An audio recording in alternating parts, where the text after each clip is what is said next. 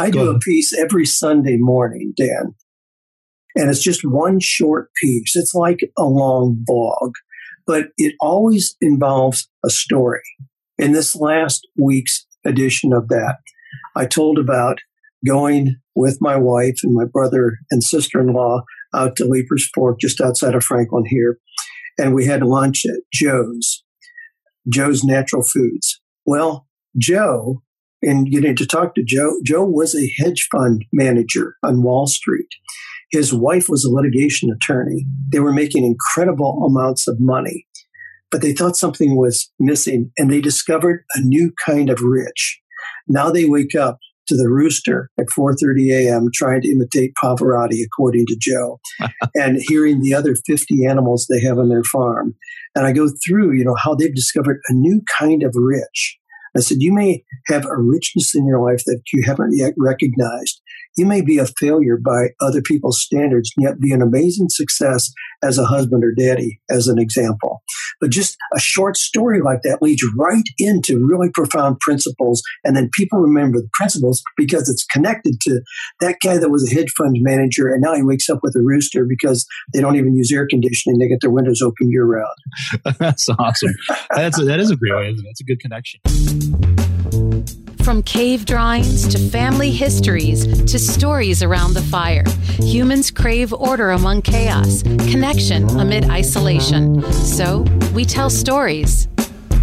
Our mission at the Storytellers Network is to bring the art of story to the masses. Whether you're in marketing, you're an entrepreneur, or you're developing your own personal brand, telling your story effectively can make the difference between celebrating milestones and collecting unemployment.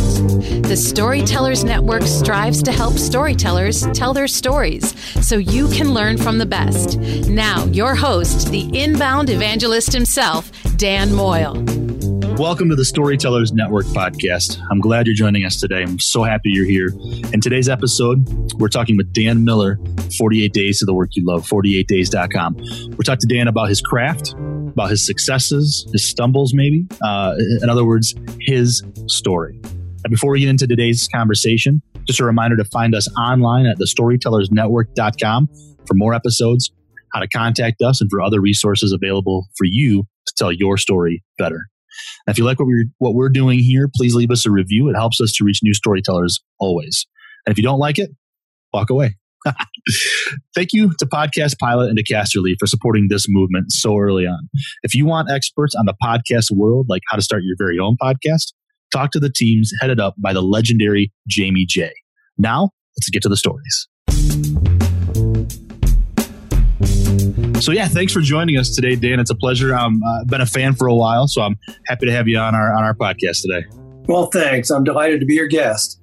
So as I was thinking about who to ask for the writers season, you came into mind because I love the day 48 Days, the Work You Love. And I just love that it's more than that. You've written 3 books, obviously, and you do a ton of writing in general, your courses, this kind of thing. And so I was looking forward to kind of diving into your head a little bit and your process, what you love about writing, and on that kind of stuff. But I always like to start with the first question, because I feel like writers can be anywhere in the world, right? We can write, give me a piece of paper and a pen, I'll write anywhere, right? Where in the world are you right now? Where geographically? Yeah. I'm in Franklin, Tennessee, just south of Nashville. There's a whole lot of people here who are serious in the information space, writers. So it's a wonderful place to be. I didn't come here because of that, but the connections have been fabulous. I kid people. I mean, there's really kind of a pull here to Franklin, and a lot of people have moved here, but I tell people it's the intellectual capital of the universe. That's awesome. Yeah, I'm familiar. You've got quite a few people down there, and a lot of technology going on right now too. So, yes, very cool. So, do you consider yourself a storyteller? I do. I mean, that really is a requirement of being a good writer. You can't just write intellectual content. I mean, you don't have to. I could not write fiction to save my life. So I'm not talking about creating that kind of story, but even in sharing improvement principles, ways to make your life better, it requires story to engage people in the process. And have you always considered yourself that kind of a storyteller in some way? I mean, did that start way back when you were younger? No, not really. I have learned to be a better storyteller because I realized what an effective writing tool it is.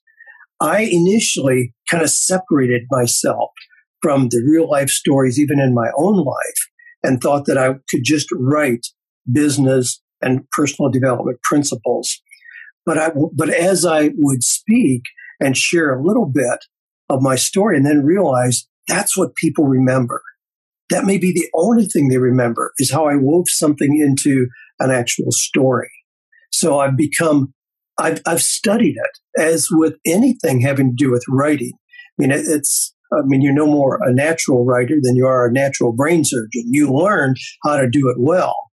I think sometimes people try to bypass that critical step, but I study the craft of writing and have for years. And in doing that, have learned how to weave stories in a much more effective way. What do you think the best way to learn that kind of a skill? It's not, like you said, it's not just writing information, it's telling that story, right? So a beginning, a middle, and an end, a little bit of a narrative. Where do you go for either your inspiration or for your instruction or both? I go to a lot of people who are mentors, who are leaders in that space. But people like Donald Miller with StoryBrand. Donald loves movies and he sees everything as a movie script. There are 7 basic components of it. And you start out, so who is the character? And, who's going to be the hero of the story? And then who's going to be the guide? So I frame things even as I write through a framework. I use a framework from Ray Edwards. He uses a PASTOR formula, PASTOR as an acronym, and a way to shape your story to engage people and move them through to a call to action. So, those are a couple people that come to mind, Ray Edwards, Donald Miller. There are certainly others. Jeff Goins is a masterful writer in terms of how he weaves a story through an entire book, even if it is a personal development book. Stephen Pressfield, his material has been very helpful to me in learning how to write better. And so other than instruction, do you get inspiration from others as well? Is there a fiction writer that you really love or some kind of other storyteller, even outside of writing? Is there a storyteller that you love to listen to or watch? Yeah, there is. Andy Andrews is the absolute master in that space. He is the most amazing storyteller I've ever heard in my life.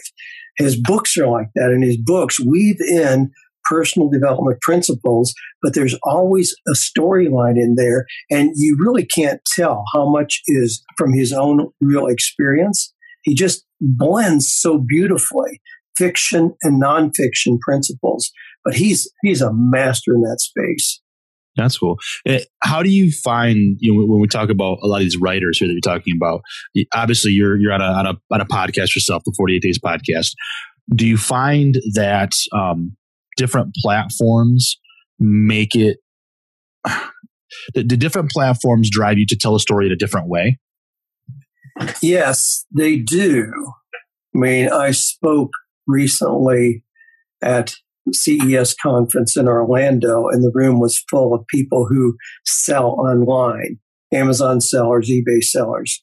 So I framed the stories in a way that would connect with them, knowing what they do.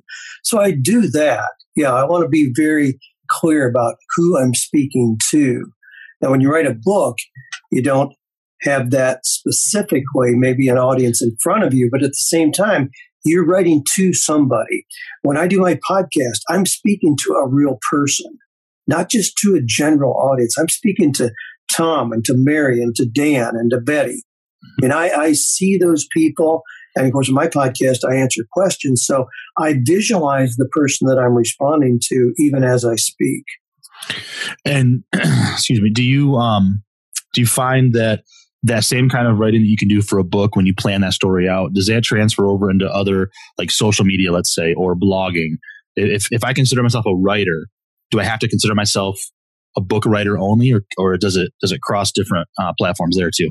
No, it crosses. We have somebody in our 48 Days Eagles community that just volunteered to put together a compilation of short inspirational pieces from people in the community as kind of a New Year's gift to the community. So he's now got 256 contributions. Those needed to be, in order to make this project work, between 250 and 300 words. That's very short. I submitted 12 because I took other stories that I've used in my books and other places and simply made them fit that format. But you can tell a remarkable story in 250 words to engage people and share with them something of value. It was Hemingway told a story in 6 words, right? Yes. Before Twitter. Yes, absolutely. Or Cat in the Hat, Dr. Seuss. Right. I love it. I do a piece every Sunday morning, Dan, for the people in my mastermind. I call it Sabbath Musings. And it's just one short piece. It's like a long blog, but it always involves a story. In this last week's edition of that, I told about going with my wife and my brother and sister-in-law out to Leaper's Fork, just outside of Franklin here. And we had lunch at Joe's Natural Foods. Well, Joe, and getting to talk to Joe was a hedge fund manager on Wall Street. His wife was a litigation attorney. They were making incredible amounts of money, but they thought something was missing, and they discovered a new kind of rich. Now they wake up to the rooster at 4:30 a.m. trying to imitate Pavarotti, according to Joe, and hearing the other 50 animals they have on their farm. And I go through, how they've discovered a new kind of rich. I said, you may have a richness in your life that you haven't yet recognized. You may be a failure by other people's standards, and yet be an amazing success as a husband or daddy, as an example.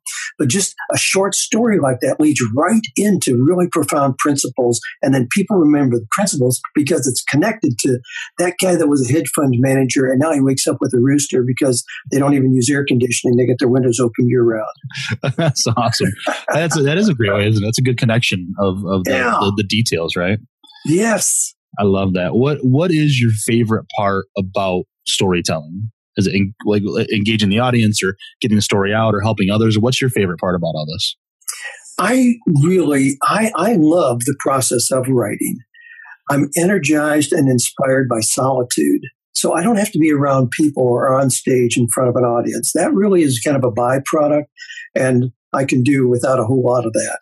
Now, I need to see the response of people, hear the response of people, certainly to keep going and know that I'm on track and touching people. But I do that in many, many ways. But when I really want to write, I like to do that in solitude. Craft the story, work with it, revise it, and then share it. So you don't mind the editing part of and revising part of writing? No, not at all. I hate that part. I do, yeah. I do. I write very freely. Initially, and then I go back. But just like having to submit those little short things that needed to be no more than 300 words, most of those in starting out in my natural writing are going to be 1,000 or 1,200 words.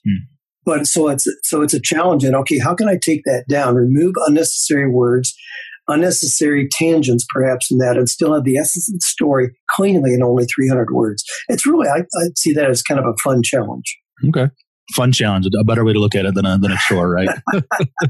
So is getting into the mindset of revision and editing different from getting into the mindset of actual creating the story? It is. I mean, creating you can't critique every word as you're writing it and write well. So I write very freely. I just let it flow and get it out there, knowing that then there will be an editing process. And that doesn't need to be extensive. I mean, when I write things that are blogs or even content for a book, it's not like I, write for 6 hours and then edit for 10. No, I mean, I may write for an hour and take 15 minutes to edit, to really polish it. So, I'm pretty comfortable writing in a way that's going to be fairly clean for its final version. So let's say Dan Miller is getting ready to write a new book. You start thinking about this process. What do you do first to get into the mindset of writing in order to be that storyteller?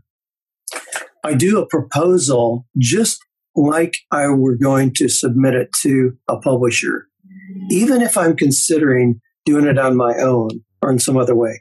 But just framing it, the whole thing, is extremely helpful for me. I don't just sit down and start writing kind of stream of consciousness and hope that it leads to something else.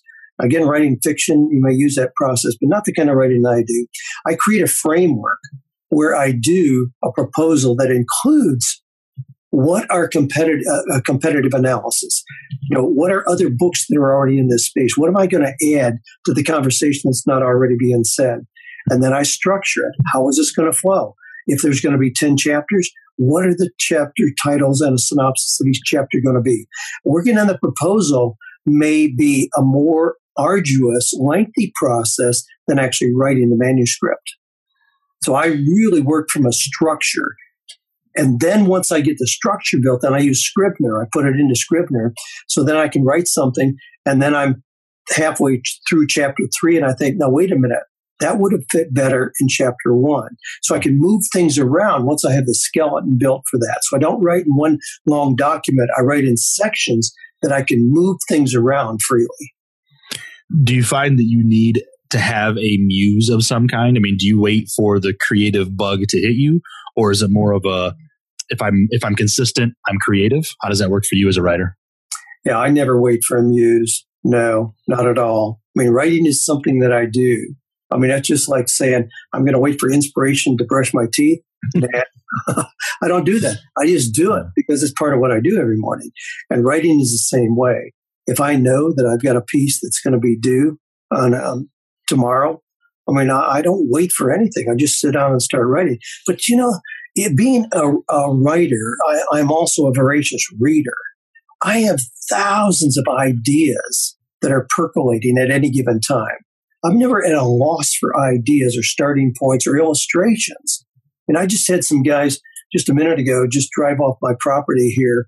Well, these guys are trimming trees in the neighborhood.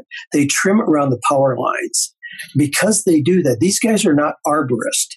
They are tree whackers. So they come out. Everybody hates these guys. They really do. They hate these guys because they come through and they just whack off the side of a tree because it's within 25 feet of a power line. They're concerned about what it looks like. So everybody hates them. You know what I do? I befriend these guys. I go out on my property and help them. I mean, literally help work with them so that we create things that look better. And then what else happens? They bring me wood chips. I've just had 6 loads in the last couple of days dumped on my property. Wood chips that I use on my nature trails, in the playground areas for my kids, landscaping areas. I mean, most of it is cedar, this rich smelling wood chips. And people, my neighbors are like, gee, how'd you get so lucky? Can I buy some of that? I'm like, you got to be kidding me. It was free. But now in that, see, there's a story instantly in there. Instead of seeing these guys as mortal enemies, I know they're doing something that is of value to me and my neighbors. They really are. It's just in the way they do it, they're not seen as being valued. I befriend them and end up getting blessings bestowed on me in all kinds of ways as a result. I spiff them, I give them $20 here and there when they come in, randomly. I just view it differently, but there's a story to be told in just that kind of an example. And those things happen every single day. Yeah. It's that pay it forward in order to see the world differently kind of a thing, right? Absolutely. I love that. What would you say your biggest challenge in storytelling is, whether it's writing or telling a story through a podcast or on stage? What's your personal biggest challenge with that? I've always struggled with I'm not good with humor. I'm not a comedian. And I know that in front of live audiences, especially, entertainment goes a long way. Entertainment carries you through when you really even have weak content. Well, I really focus on the content, but I'm weak on introducing humor and really entertaining people. I need to work more. I'm always working more on even body language.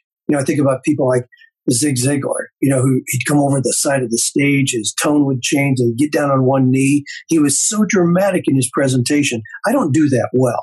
That's something that I'm continually working on. I'm way too cerebral. I'm way too intellectual in even presenting content that I know is valuable. Interesting. Yeah. And that's a different way to be dramatic, obviously, orally rather than as you're telling a story in a writing format then, right? Yes, it is. Pretty obvious. It is. I'm pretty comfortable crafting that and massaging that in a printed form.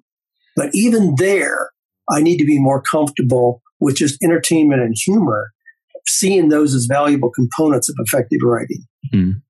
That's awesome. I'm loving the conversation. Dan Miller from 48 Days is joining us. 48 Days of the Work You Love and 48days.com joining us today on the Storytellers Network. Talking story, talking writing, delivery. I love this. How do you see media in general, whether it's social media or other digital media, affecting storytelling as an art form? Well, it's just so ubiquitous today. I mean, it's everywhere. We can't ignore it. I mean, you could pretend that it's not there, but it is. And we know people respond to it. With that, and this is something, I experiment with, I can put something out there, a really solid principle about how to make a good career decision, a good life decision, how to improve your relationship, and it'll be crickets. And then I put out there, like recently I had a trap set on my property here. There's only one animal that I really don't tolerate, and that's skunks. I like to remove them from my property. But I had a possum that got in the cage instead. So I came out, well, he's a possum. They're kind of gross animals, but I don't mind them being around. So I opened the door. Well, I opened the door to the cage, and the possum sat there for over an hour and a half. And I did a little video. I said, the door is wide open to freedom, and yet he sits there. I said, how many people does this represent where they're sitting there, there's no obstacle, and yet they're complaining about where they are. They're essentially trapped, feeling like they are, but there's no obstacle, and they continue to stay. Well, that got way more views and traction than any solid principle that I've ever shared on Facebook or Twitter.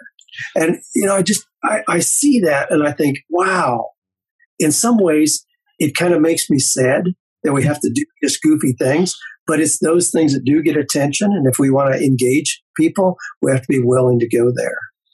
Well, and how interesting too, that you can have that real time, right? You can do a Facebook Live or Instagram Live now and tell that story real time. Whereas if you wanted to wait 6 months to put it into a book, is it still relevant? Would it have the same impact?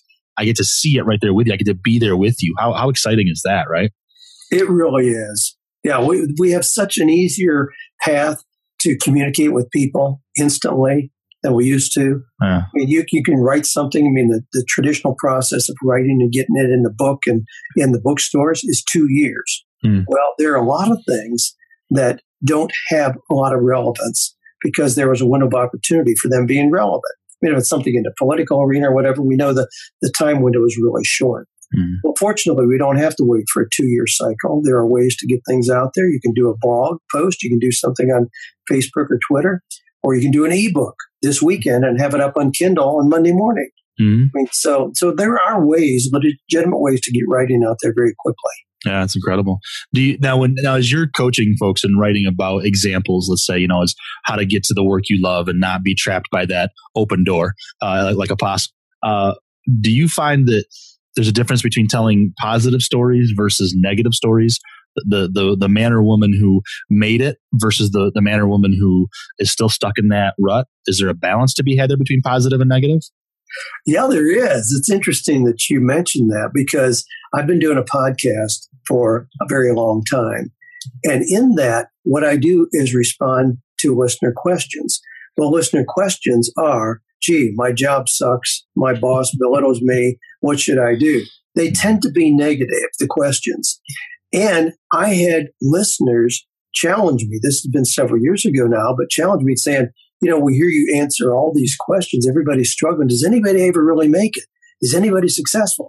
And it was like one of those V8 moments, Dan. I mean, I should have banged my forehead when I'm thinking, oh my gosh, well, I get those stories sent in to me every day. We get thousands of stories sent to us about success stories. And I thought, I'm not sharing those. And it makes people think that there's nothing but continual challenges out there. So I changed So I have about a third of my podcast at this point are success stories. Good news, success stories, what people are really doing that are knocking it out of the park. And we have, it's delightful to be able to share those. But I had a guy just recently who was working as a photojournalist for a magazine, making $32,000 a year. Called in, we answered some questions, some things to give him some ideas, how he could leverage that. He really enjoyed what he was doing, but how are you going to make that work, making that kind of money? He took what he knew as a photojournalist and created a little course for parents on how to take better photographs of their kids in sports. Now think about the hot button that is. Your kid's playing first base on his little league team, and you are able to take a really cool picture of that, capture that. He launched that course, and in the first 24 hours, made more than his annual salary. Wow. I love those stories. And so I tell a lot of those stories. And so there is that balance. The negative people can identify with that, but then I want them to hear stories about somebody like Vincent who, hey, they're at the same place you think you are. They were there 2 years ago, but this is what they did to change. Yeah. Oh, that's really cool. You mentioned earlier, Dan, your inspiration comes a lot from being a voracious reader, a lot of ideas going on in your head. Do you have another inspiration? Is there a thing that gets you really geared up to, man, I can't wait to sit down and write this particular project? Well, I'm inspired by a lot of things. Now, the input that I get, certainly reading, I still love physical books, and I read a lot of books. But in the mornings, as part of my morning routine, I don't get up and grab my phone. I don't turn on the TV. God forbid, I don't do any of that thing. I want to control what goes into my mind. So everything feeding into my mind in the first 2 hours that I'm up is just pure, clean, positive things. So part of that is being on the treadmill for an hour. Like this morning, I listened to 3 different podcasts. I can vary the speed on those so I can get a lot of content in. But those inspire me. I have a pad on my treadmill. I have built-in TV, but I don't even hooked up. I could care less about that because I listen to podcasts and I'm taking notes. So by the time I get off that, I've got an entire page of notes.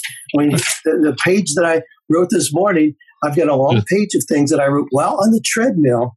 And those are things that inspire me and give me kicking off points for writing that I'll be doing for the next year. Oh, that's cool. That's a great idea. Start your day off with mental meditation and physical exertion in order to get the juices going. Absolutely. Good advice for the listeners for sure. If you could tell one last story, if you only had in you one story to tell, what do you think that would be? Wow, that's a big question. Only one story to tell. I'm sitting here in my office. I work out of a converted barn on the back of our property, Dan, and in the little alcove here, there's a beautiful painting done by a young man who came to me, very frustrated. He was pastor of a Baptist church. He had had a real dramatic change in his own life, and he thought the most godly thing he could possibly do is be a pastor. So he went to seminary and was ordained and as pastor of a church. But it was a miserable time. And he was working, they were paying him peanuts. He had 5 small children. He was working nights as a desk clerk at a local hotel just to try to keep the lights on.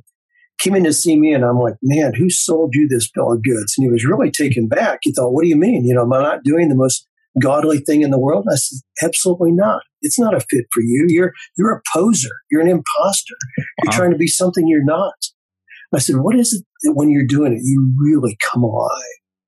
And he said, oh my gosh, I go into one of the rooms in our little rented house. I close the doors. I put on Beethoven or Mozart, and I paint.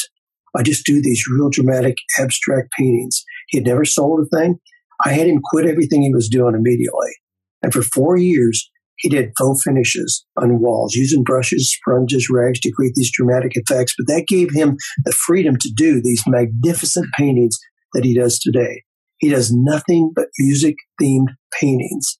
Now, in that transformation, puts him in a zone. He's introverted. He hated what he was expected to do as a pastor. As an artist, he has come alive. His income is at least 10 times what he was making. I mean, he's been extraordinarily successful as an artist. And the other thing is, he didn't walk away from any kind of calling or even ministry. He said, as a pastor, people knew what to expect of me. But now I'm a painter. I'm in their homes. They share their hurts, their fears, their vulnerabilities. I have way more opportunity to really speak into their lives now than I ever did as a pastor. I mean, that's a beautiful story of transformation.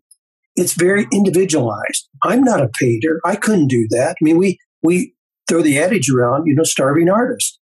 Well, I would never direct somebody into that unless that was uniquely an application of blending together of passion and talent. And in doing so, when we find that, that's the kind of thing that never ceases to inspire me. And I get to work with people like that day after day after day. That's one example of a story. That would be a good one to go out on. So that's incredible. So you had him quit his calling, quote unquote, in order to go into his true calling and really be that minister. That's beautiful, Dan. I love that.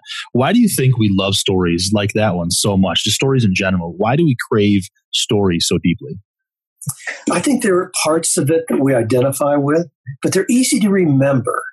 If a principle is wrapped around a story, the story is what we remember. Wow, it's a guy walking through the woods on a stormy night and a bear approaches or whatever. But it's when it's connected with something visual like that. I think it taps into the right side of our brain as well as the left side. The left side is going to get the principle to change our lives ultimately, but the right side of our brain is that artistic, creative side, and we remember those stories. We remember stories in our own lives, things that we learned along the way through a process of story, not just the principle itself. Absolutely.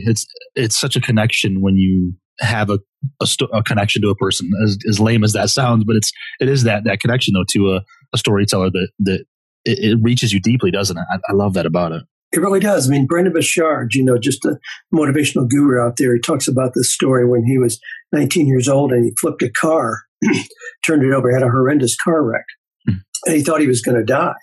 And then he didn't. But it was that triggered something in him. He talks about life's golden ticket. And that was an opportunity for him to say, for some reason, God has given me another chance. I better make it count.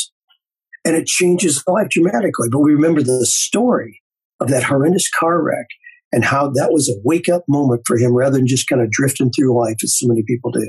Yeah. Instead of just saying, hey, get your life together and let's do this. You can tell it through that personal experience and it connects with people. That's absolutely so true. So a little bit of tactics here.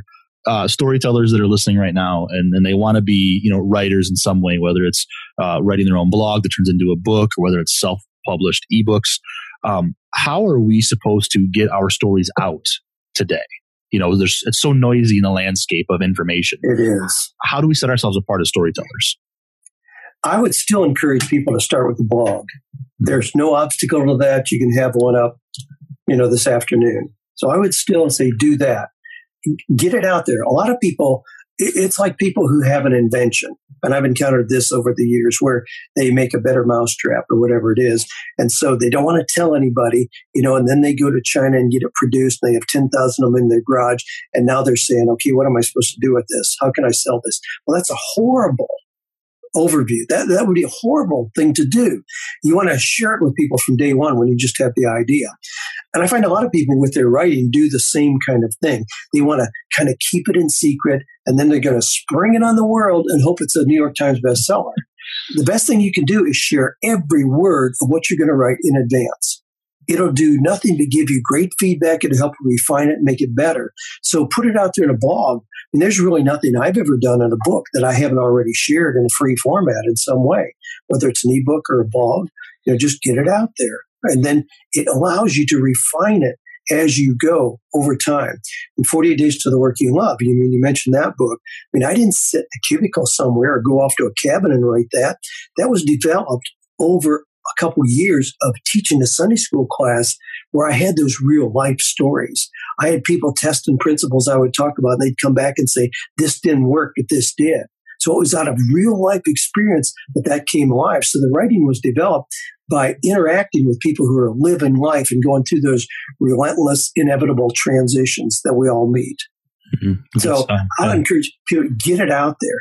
Get it out there. If you've got a book that you want to write, do it in a short form. I mean, write 10,000 words and release it as an ebook. Give it away.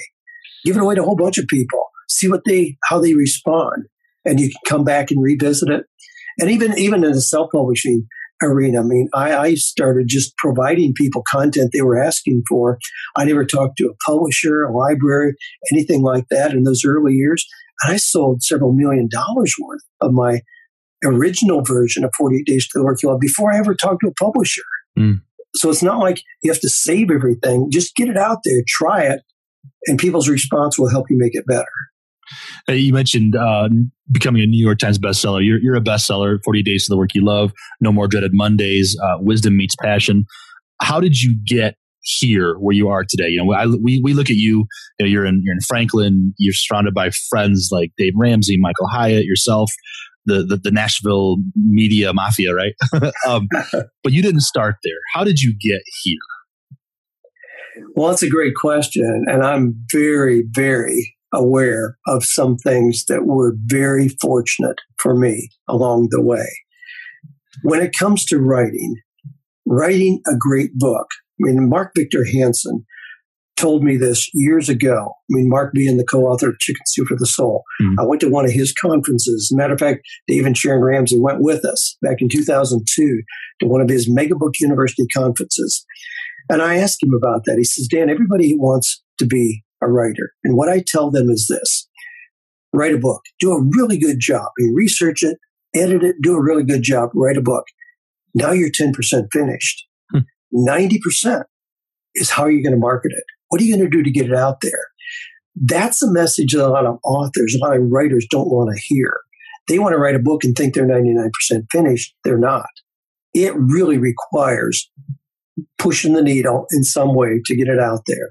So when my material came out, I was on radio. I was on terrestrial radio for 6 years. So I had a listening audience there that I could promote that to. And then I got into podcast and it expanded my audience exponentially. So that's always been a big, big driver. Having a relationship with some of the people you already mentioned, Dave Ramsey, my gosh, there's rarely a day that's gone by in 25 years that he hasn't mentioned 48 Days to the Work You Love. You're making $60,000. You get a stay-at-home mom and 3 kids. You need to get Dan Miller's material on 48 Days to the Work You Love to increase your income. Those things have been invaluable. I mean, Dave's influence in what has happened to me, I mean, was an integral part of my books becoming New York Times bestsellers. Relationships with people like Michael Hyatt. He has a massive audience, was former CEO of Thomas Nelson Publishers. I mean, my goodness, having people like that who I've developed personal relationships with has fueled my success exponentially. And I could go on and on and on with names of people. So in as much as I'm energized by solitude and like that, I recognize the necessity, the value, the absolute critical necessity of connecting with other people to move my message forward. I speak at conferences. I mean, I'm not a fan of airplanes and hotels. I like staying right here in my property in Franklin, Tennessee. Yeah. But I do that. You know, I've got next year lined out conferences I'm going to speak at because it helps expand my network dramatically. And it's a different platform or medium to tell a story, right? And as a storyteller, that's part of your makeup, I guess, right? It is. It's a great way to experiment with new content and get the audience response. I mean, I spoke at a couple conferences just recently where my theme was the power of investing in yourself. And the story I start with there is when I was 13 years old, I got a hold of the little 33 1/3 audio recording of Earl Nightingale, The Strangest Secret. I paid $15 for that. $15 then in today's dollar is $136.18. I just have to know that figure. So I was a 13-year-old kid, but that investment, I can track that investment right through to things that it led through, benchmarks in my life that have generated millions of dollars. So that was the story that I wove through that entire presentation. I have never had a presentation where I got as strong a visceral response from audience members as I have with that one. That's so cool. Freed people up to say, oh my gosh, I've never given myself permission to invest in myself. I thought I just had to help other people. No, invest in yourself and you increase your ability to help other people. That was the message. But I wove it through the story of that 13-year-old kid, Dan Miller, and what that $15 investment when my buddies were buying, girly magazines. Man, I'm buying The Strangest Secret. And what that's led to has been mind-blowing. Yeah. So that's funny. All your buddies are going, what are you doing? Just trust me. Just trust me. When you do talk about investing in yourself, what kind of an amount would you say writers or authors ought to invest in themselves? As kind of a benchmark. If I'm thinking about that, how much should I spend on myself? I guess 3% of income starting from $1. Okay. I mean, if somebody's making $12 an hour, 3% of that is going to be $58 a month. Mm-hmm. And where you can buy books, get a course, go to a conference as you move up. My recommendation is that when you hit $50,000 a year, you move that up to 5%. So that's $2,500 a year. But see that as a budget line item, not just if it suits, I can go to a conference. If it suits, I can buy a book or go see somebody or get coaching from somebody who's a little farther. No, see that as an investment. And I totally 100% believe in that principle every bit as much as I believe in tithing, where if you give 10%, somehow the 90% expands to be more than it would have been 100% on your own. Absolutely. I believe in that principle, investing in yourself, 3% up to $50,000 a year, and then 5% stay at that level, and look for ways to do that. I mean, I bought 2 courses this week. I mean, I look for ways, how am I going to continue to invest that? Because I don't want to break the power of that principle in that, okay, no, I've learned enough now at this point. I mean, I was at a conference recently, Dan, and somebody, I had multiple people come up and say, oh, when are you speaking? Well, I'm not. Well, what do you mean you're not? Well, I'm not. I paid full price for a ticket, just like you did, to sit in the seat here and learn.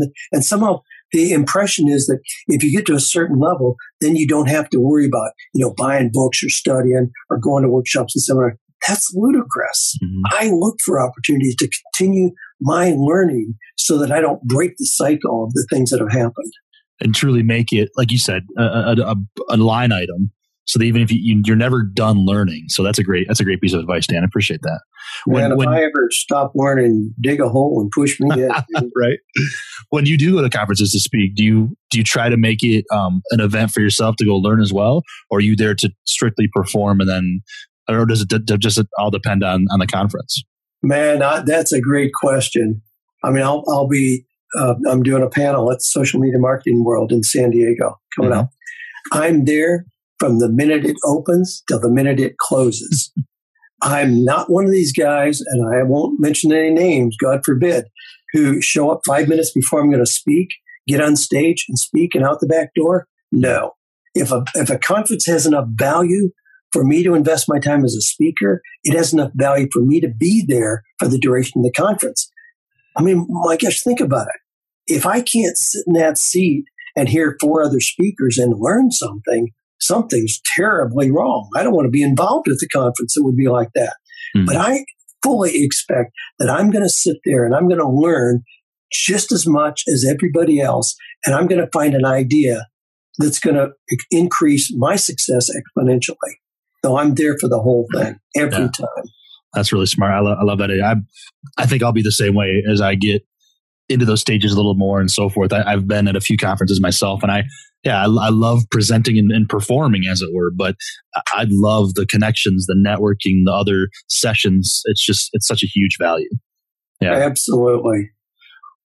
At what point in your life so far did you realize that you've made it, or have you made it yet? What's your next thing? Wow, that's interesting. I would never give myself the liberty to say that I've made it. Somehow it goes in the same category as retirement, where it's like, okay, I have enough for myself, so I'm just going to unplug and just kind of veg out for the rest of my life. I mean, that's just such a horrible concept. I can't get my head around it. I mean, I think if God has given me a talent to share and inspire other people, that's something that doesn't go away. That's not just dependent on, do I have enough food in the refrigerator for myself? It's not connected to that. As long as I have the ability to share and to help others and inspire others, I'm going to continue doing that. It has nothing to do with, have I made it? Now, there have been some benchmarks, Dan, I'll have to admit. I mentioned that little audio recording, The Strangest Secret.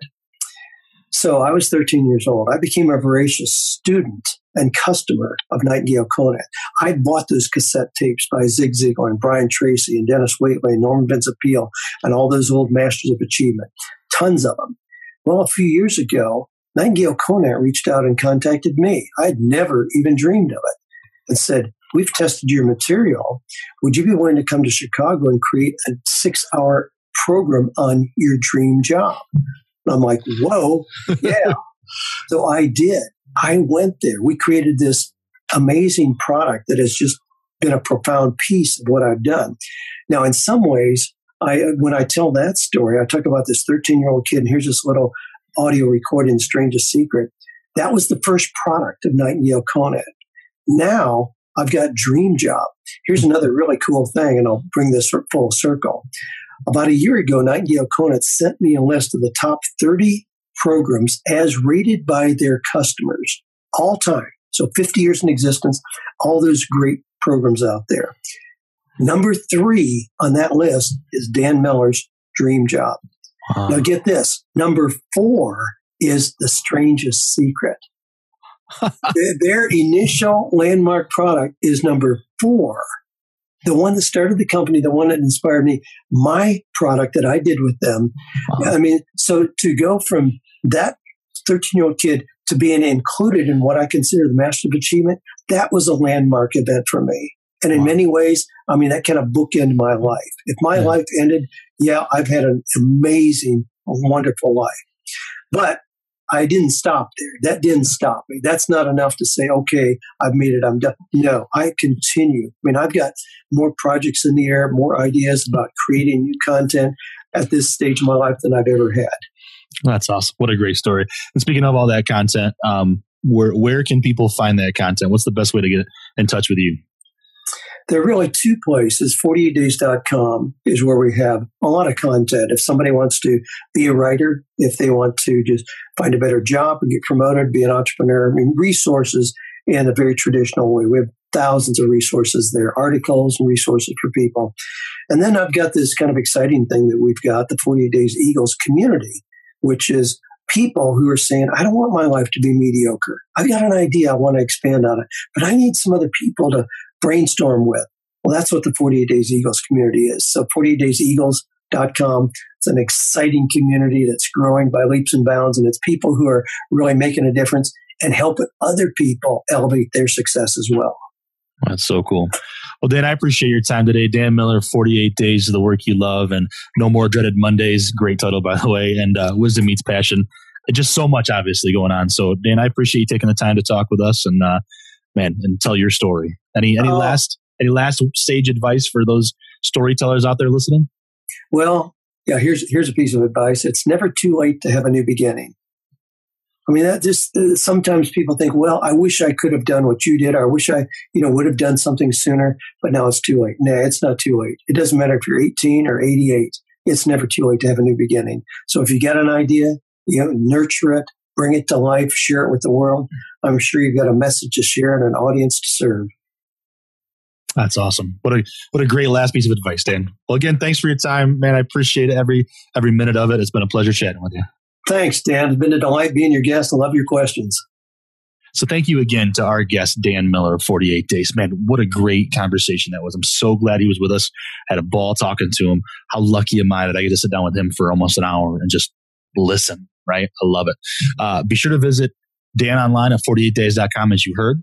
You can find all the links in our show notes. And if you enjoyed this episode, please consider sharing it all over the place. Twitter, Facebook, Instagram, LinkedIn, email, text it to somebody. Anywhere you can share with other storytellers is always helpful. And please consider leaving us a review. And I'll even maybe read some as we move forward here. To our partners at Casterly and Podcast Pilot, thank you. Thanks for making the world of podcasts a better place. Jamie J and the team are terrific humans in general, and you'll be better off knowing them. Trust me. Without their support, the Storytellers Network would be just a dream. So until next time, here's to telling our stories and having stories to tell. Cheers.